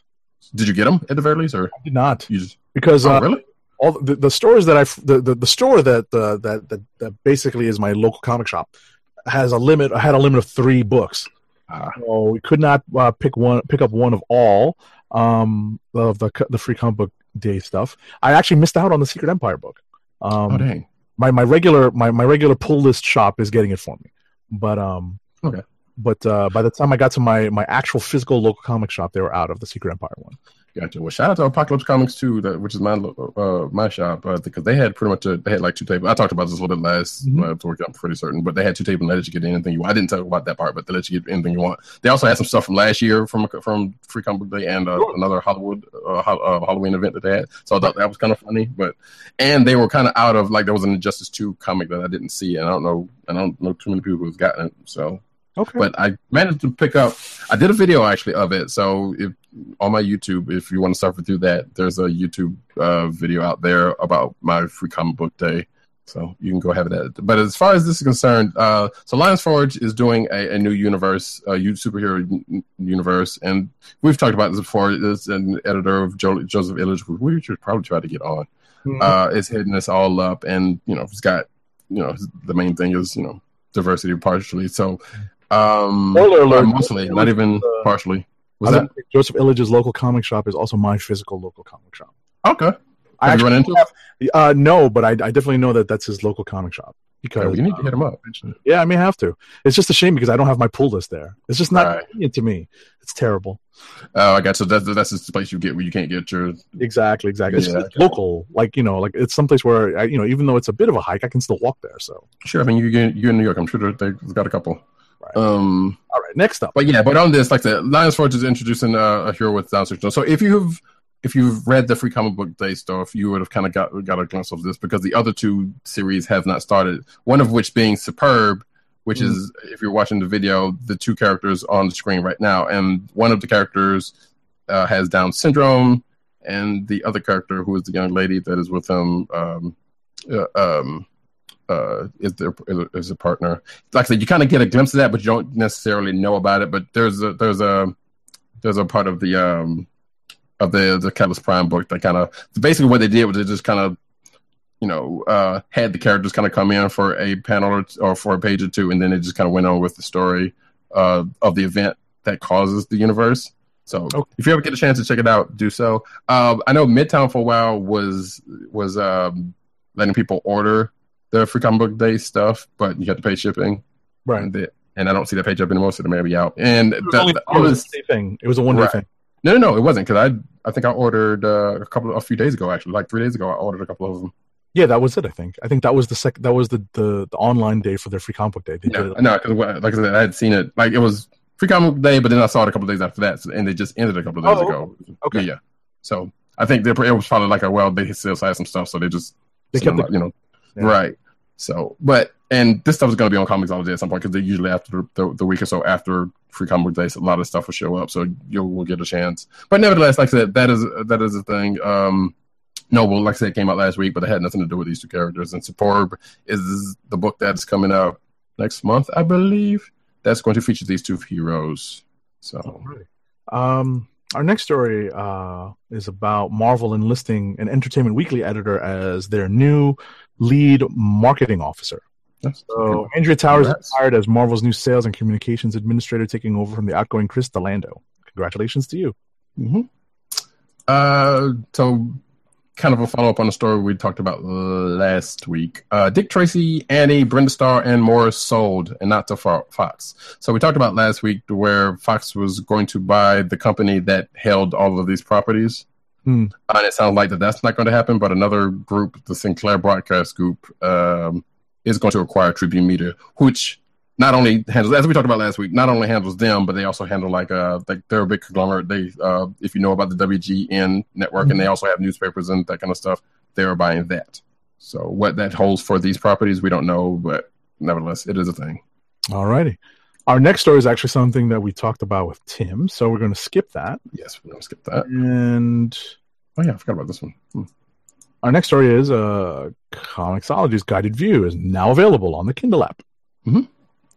which I'm not sure why it took so long to get, being that Amazon owns, Comixology and whatnot. But hey, there it is for now for you, Kindle Unlimited stuff. And we talked about last week that Comixology is now on Amazon's Prime reading. Oh, excuse me, no, that was Marvel. Marvel's on Comixology Unlimited and Amazon Prime's Prime Unlimited thing, so you can get your fix there.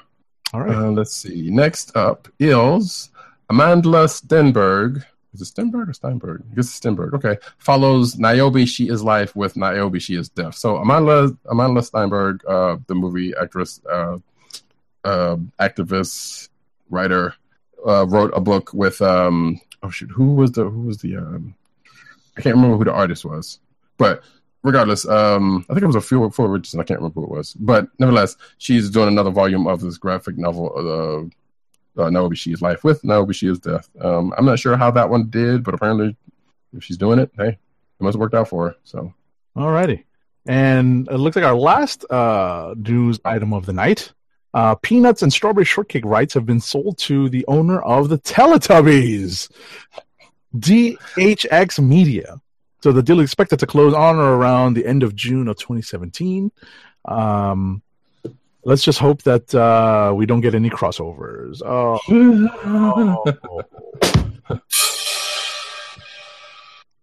Yeah, that probably should have been a cinematic news, but nevertheless, I thought that was weird, so I had to put that in there because it is, comic related to a point, not directly, but Gotcha. All right, so while I hunt down our last ad read for the night. Get it to load. I wish, you know what? I need the Jeopardy because I have the Daily Double sound effect.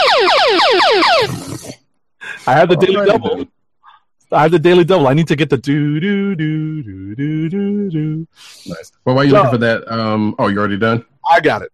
Okay. Let me tell you about Skull Candy. Skull Candy makes the best headphones, earbuds, and gaming headsets, all with lifetime warranties.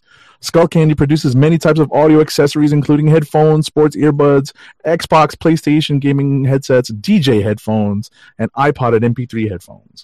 And now, for the listeners of the Click Nation's comic book Chronicles, Skull Candy offers free standard shipping on your order. To help keep our podcast free, order from Skull Candy by going to cspn.us. That's cspn.us. Then click on the Keep Our Podcast Free link. Click on the Skull Candy banner and then shop for high-quality audio accessories with free standard shipping. Skull Candy Audio through cspn.us. Do it today. And speaking of audio, I know both Agent 70 and I have our mics up and in the way like we're about to spit some verses, but trust me, folks, we will not do that. Oh, you know what? It's funny that you reminded me of the other hip-hop cover that was out this week. It was Rocket Number 1. Oh, that's right, yes. And this is not a classic cover yet, but it is a shout-out to the last Tribe Called Quest album. In fact, yeah, it was slightly mentioned somewhere earlier, but not that. But yes. So I was happy to see this. Very happy to see this. Yes, that is the most recent Thank You for Your Service. We got it from here album from Tribe, which was pretty good. Yep. So I thought that was kind of funny though, because it was like, wow, that was a really soon pick. I didn't think they were gonna just that album just came out a few months ago. Exactly, like kind of. I mean, as much as I bemoan the fact that we kind of jumped off the classic album track, I kind of like that actually does have kind of really unique visual qualities to it. So I'm glad that they use that as an inspiration for a hip hop cover. And I will say also last week, because we didn't know it, none of us were really here. And did you get Black Bolt? The hip hop cover? Yeah, I believe so. Let me try. So the cover for Black Bolt's album is a classic cover, which just celebrated its 20th anniversary. Did you get it? No, I got it on order because my shop didn't have it. Oh, okay. Yeah, so I caught all three from last week. So here's the Jean Grey one right here. And I think that's a Missy Elliott album. I'm not 100% sure. I'm not sure, yeah. I have the all-new Guardians of the Galaxy cover. Yes, Goody Mob still standing, I believe that's the one. And Black Bolt. Yep, and that is the Peach Instrumental cover. Which is, just turned 25, I believe. Let's not talk about that stuff. Let us not talk about that stuff. That's just anyway. I know. And on that note, thank you everybody for coming by. What funny sound effect do I have that I haven't used yet for this? Just to do that. Nope, not a punch. Well, I mean, the age of that album might be a punch. Yeah, right? That's funny. Yeah, I'm still working on sound effects, people. If you have any sound effects you want to recommend, reach out to me on Twitter and let me know, because I'll see if I can endeavor to include them on the show. That might be a dangerous thing to do, but good thing that's on you. So with that, it's up to me whether or not I want to include it. Yeah, that's true. That is true. But I'm just going to be amazed at what you get if you get anything. So with that, we come to another close of this here Comic Book Chronicles podcast from the Click Nation. Close again. We would like to thank We want to thank everybody for coming out. We want to thank everybody who listens to this audio. We want to thank anybody who may have possibly come back during this video, and all that kind of good stuff. As always, you can find us at our individual accounts. Agent_70 is Agent_70 on Twitter and Instagram. Go check him out as he's I was going to say display his wares, but that's not what he does. Oh, it's a little bit of everything. A little bit of art, a little bit of toys, a little bit of everything. Yeah, I know. We need to get you a website. Aha. But also the Tim Dog who was here earlier, TimDog98 on Twitter. Also the Click Nation, that's DKLIQNATION, all one word. And also CB Cron website we don't have the website name. Well, we do have the website name, but we don't have the site period yet. But we do have the Twitter. You can also find him at theclicknation.com. Also, check him out. Check out CBR where he writes his stuff, including the article he mentioned earlier. Go get that man some clicks. He writes some good stuff. PCN_Dirt, you can find him at that very address on Twitter. And this looks weird. They're mirrored for me, even though I know you're not seeing that. But PCN_Dirt on Twitter, Pop Culture Net on Twitter, to his website, popculturenetwork.com. Go check out the stuff, including his other podcasts that he does. Instagram, Graham Comic Reviews. Go check out his, which I think he did actually do a couple of recently, where he does comic reviews on video. What else he has doesn't find anymore, so that is it. You can also find myself, Roddycat. Why am I looking over there? Roddycat on Twitter and pretty much most everywhere else on the social medias. You can also find me at News Nerds Need on the Twitters. You can also find me at you can follow my Instagram on at Roddycat if you want to, but I don't post there that much. But you can if you want to, and you like nice comic book captions of stuff I find in music that, by the way, are not just Storm in nightgowns and negligees or nightgowns like Dirt said last week. Thank you very much. But other stuff that I find in music and comic panels. This is what I miss when I'm not on the show. Yeah. All right. You had to listen back to the show because I wasn't on the show. Well, yeah, I had went back to listen to the show, and this was before I got, because I did jump on the show later on, but that was before I got on. Anyway, that and Users Need on Reddit, site somewhere for his forthcoming, all that kind of good stuff. You find the podcast at cspn.us. Go check it out there, and the other podcasts that we have over there. It's good stuff. Like I said, subscribe on all the podcast catching stuff if you want to. Sign double times if you really want to. Don't mind. Again, this is going to be up on YouTube, so you can check out theclicknation.com's YouTube page for this if you want to. Shout out CSPN for our wares, and if you want to support us, give us a little bit of change so we can keep on doing this. There you go. We appreciate it. And with that, we will check you guys out next week when we have another exciting episode of the Click Nation's Comic Book Chronicles for Agent 70 and the rest of the guys, or Tim and Dirt and myself. Goodbye. Peace.